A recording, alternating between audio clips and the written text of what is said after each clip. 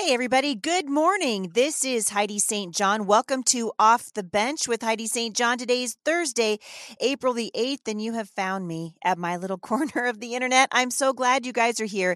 Today, we're going to talk about the importance of family, and I'm going to speak directly to the parents who are looking at a season and releasing children. Stick around. I think you're going to be encouraged.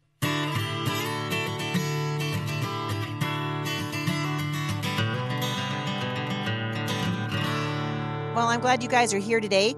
We are getting ready tomorrow, actually, to go to Salem, Oregon, so I can be speaking for the People's Church there. Really excited about that.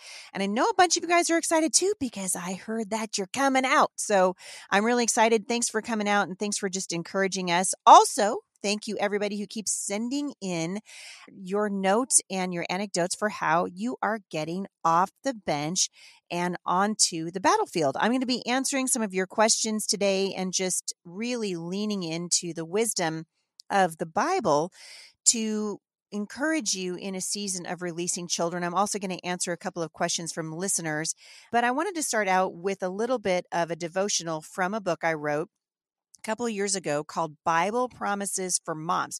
Now, this book is like $3.99, so it's really inexpensive. The whole point of us doing it this way was that you would buy them in stacks of like 5 or 10 and you'd give them away.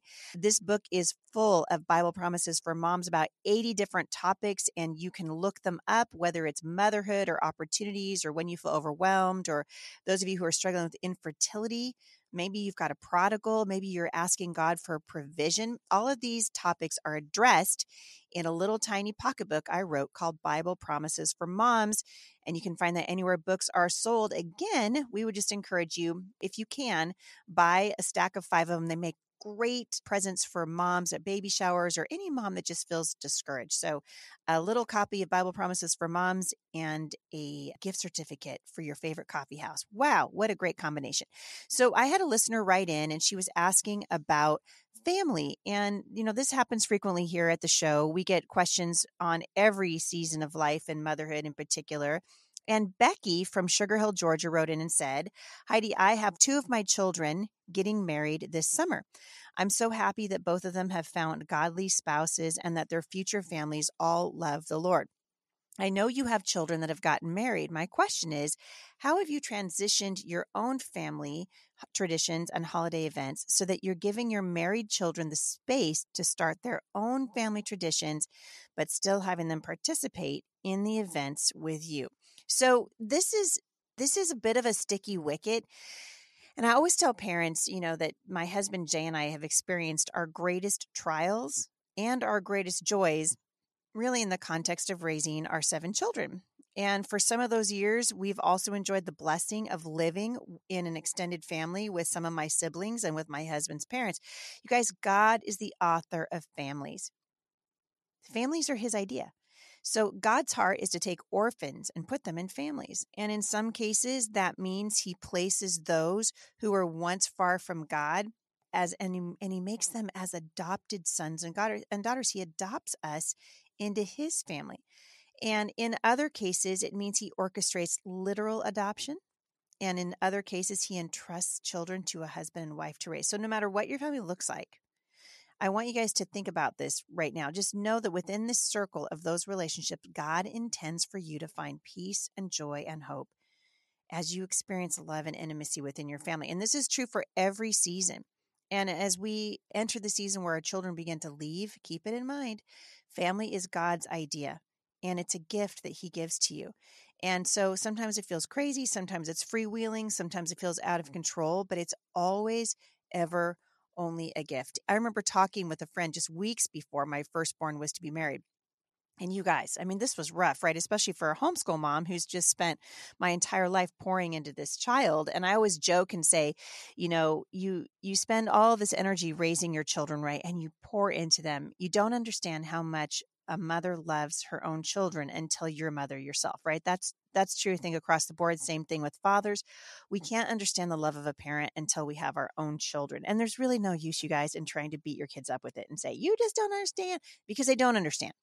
And there's no way they can possibly understand.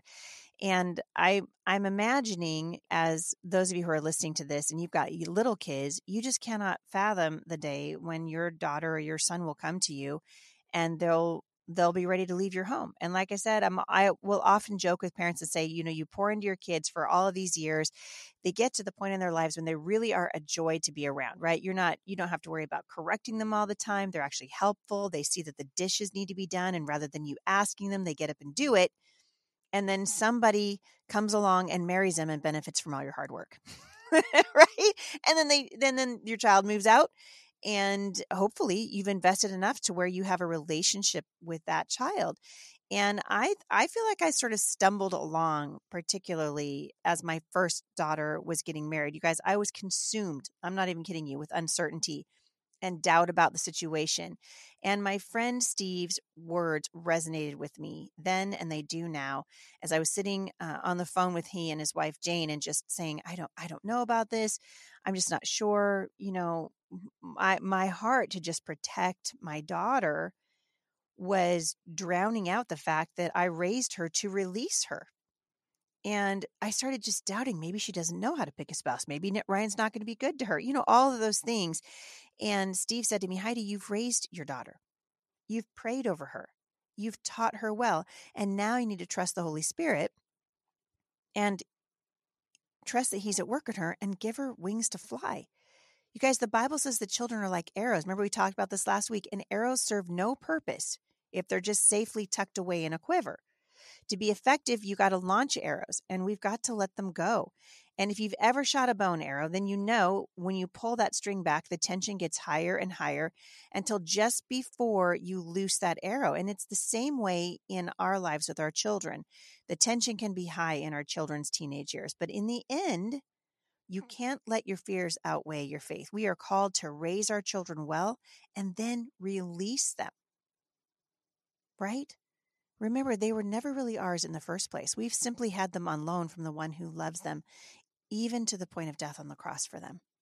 And so for those of you who have little kids, I'm going to encourage you to begin when your children are young to entrust them to the hands of the one who created them. Releasing our children is the natural order of things. And the time that you'll see all the seeds that you've so lovingly planted out begin to bear fruit is during the releasing phase of your children. And when it comes to traditions and holiday events, we've been really blessed so far that our children have married into families that are local here to where we live in Clark County, Washington. And I'm telling you, I mean, my littlest one, our youngest daughter, who's 10 years old, about 2 years ago, we were driving to church one Sunday morning, and most of our kids were on the worship team. They almost all play instruments, and so they'd gone ahead of us.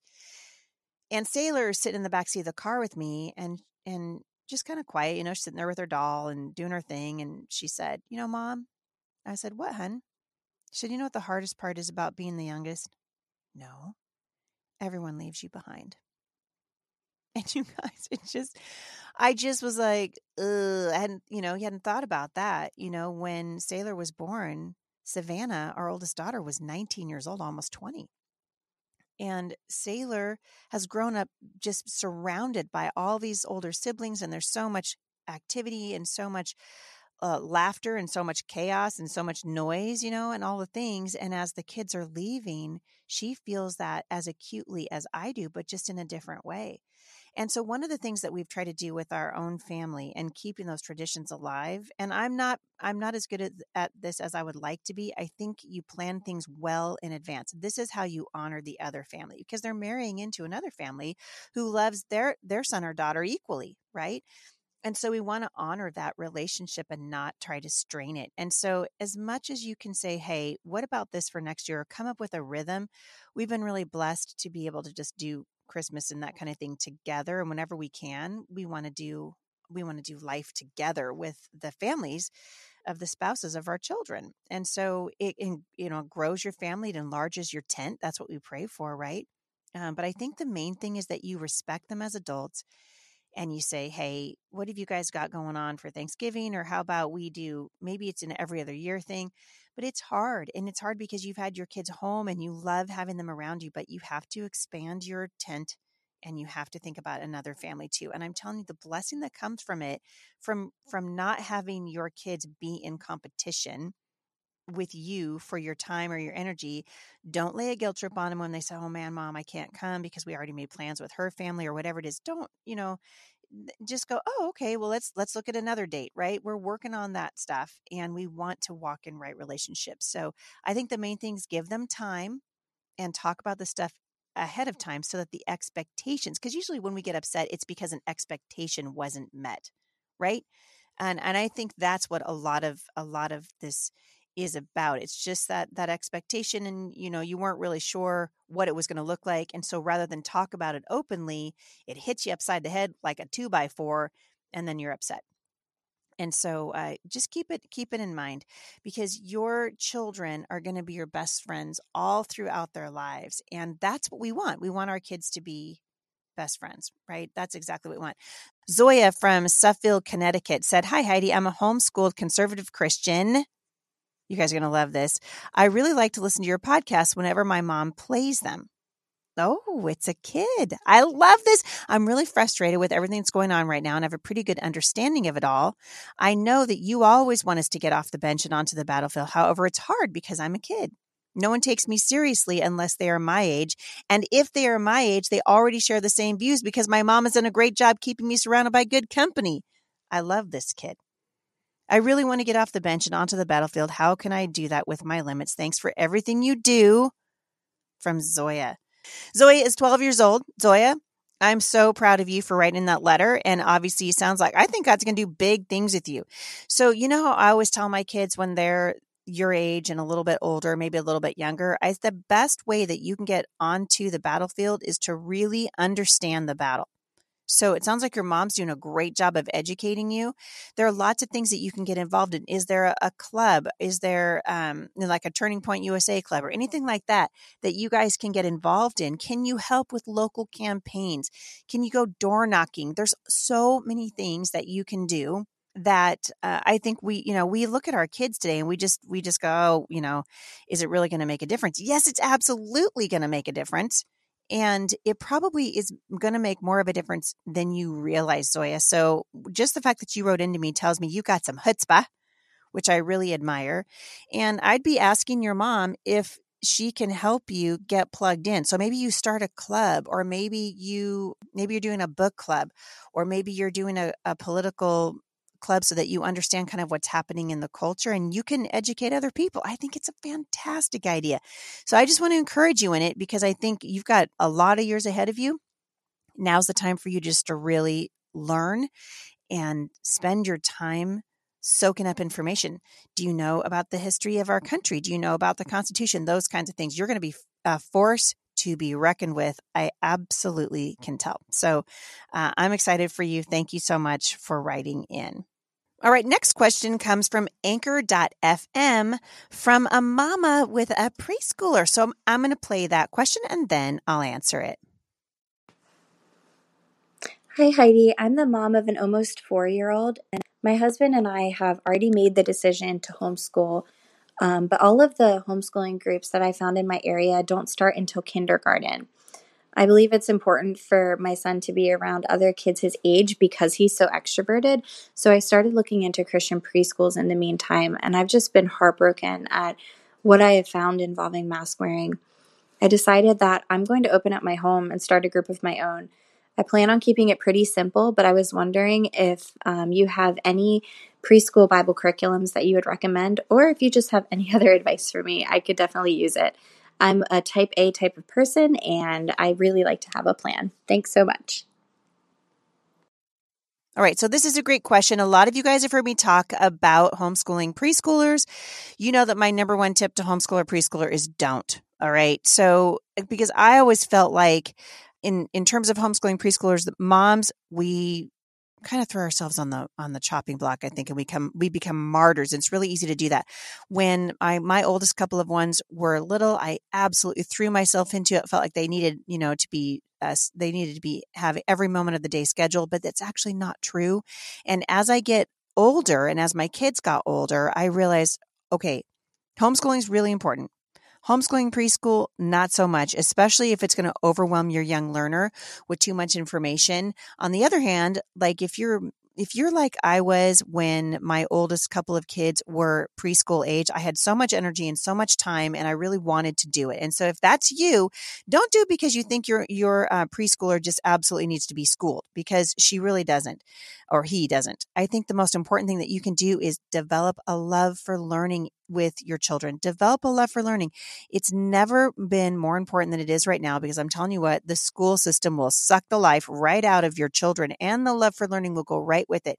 So you're in a season of life I call the wonder years, which when you can instill a sense of wonder. And I love that you are going to get a bunch of moms together who are in a similar season. This is what we did when we started our very first homeschool cooperative. I looked for moms who were in the same season that I was, and then we got together. And I'm telling you what, the friendships that were made between the moms even, and the kids, obviously, but the friendships that were made have literally lasted a lifetime. And so a couple of tips I would tell you if you really want to be successful. I wrote a whole book, by the way, called The Busy Homeschool Mom's Guide to Daylight, How to Fit Your Size 16 Day into a Size 10.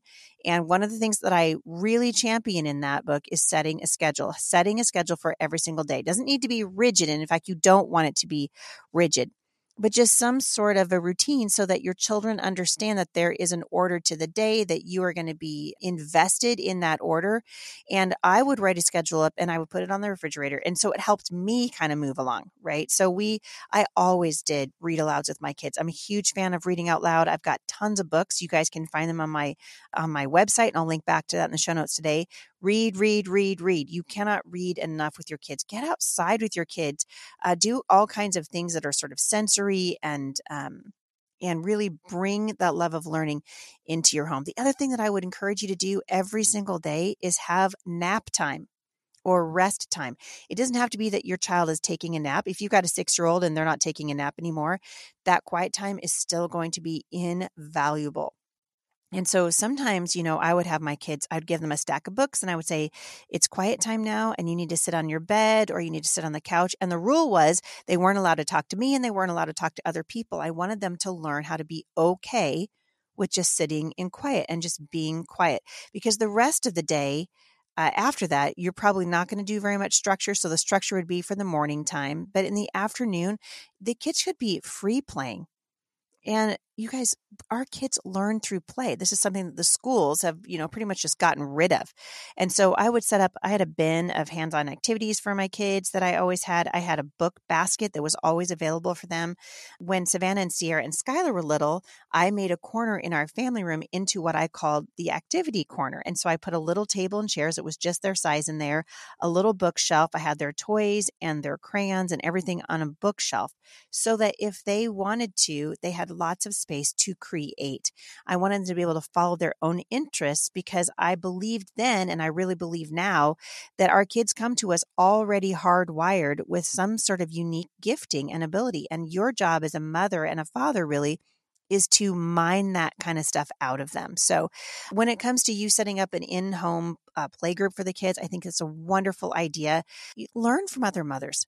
Right. It's so important when you are raising your children that you're learning from other moms who have been there and done that. And you guys are going through a lot of the same things together. So again, I would check out a book I wrote called The Busy Homeschool Mom's Guide to Daylight, How to Fit Your Size 16 Day into a Size 10. There's tons of different schedules in there, lots of ideas for you to make sure that you learn the craft really, and the skill and the art of homemaking. Homemaking really is an art, and the culture says, oh, it's not a big deal. And what a dumb thing that you'd put your hard-earned time and energy into it. Oh my goodness.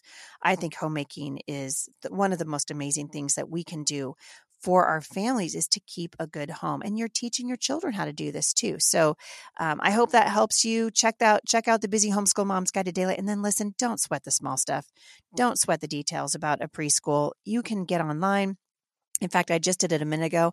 I'm in the studio right now. My grandson is here and he didn't realize I was recording. So he came into the studio and I stopped the recording and I said, would you like to color a picture? And he said, yes. What would you like to color? He wasn't sure. So I just got on search engine and I typed in coloring pages, 7-year-old boy. And wouldn't you know it, all kinds of, trucks and fire engines. And he saw a picture of a sports car and wanted me to print that off for him, which I did. And now he's happily coloring at the table across from me. So it doesn't, don't feel like you've got to do this rocket science thing. You guys have fun with your kids, enjoy your kids, enjoy homeschooling them, and then don't sweat the small stuff, because as long as you're reading and playing and doing activities with your kids, as long as they're helping you clean the kitchen and they're making cookies with you and you're interacting with them, you're going to do great. You're just doing great.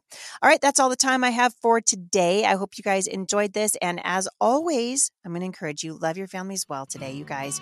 Your families are worth investing in. Don't miss a single moment. It's the best thing that you'll ever do. All right.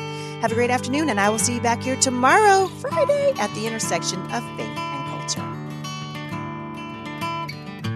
For more encouragement, visit me online at momstronginternational.com.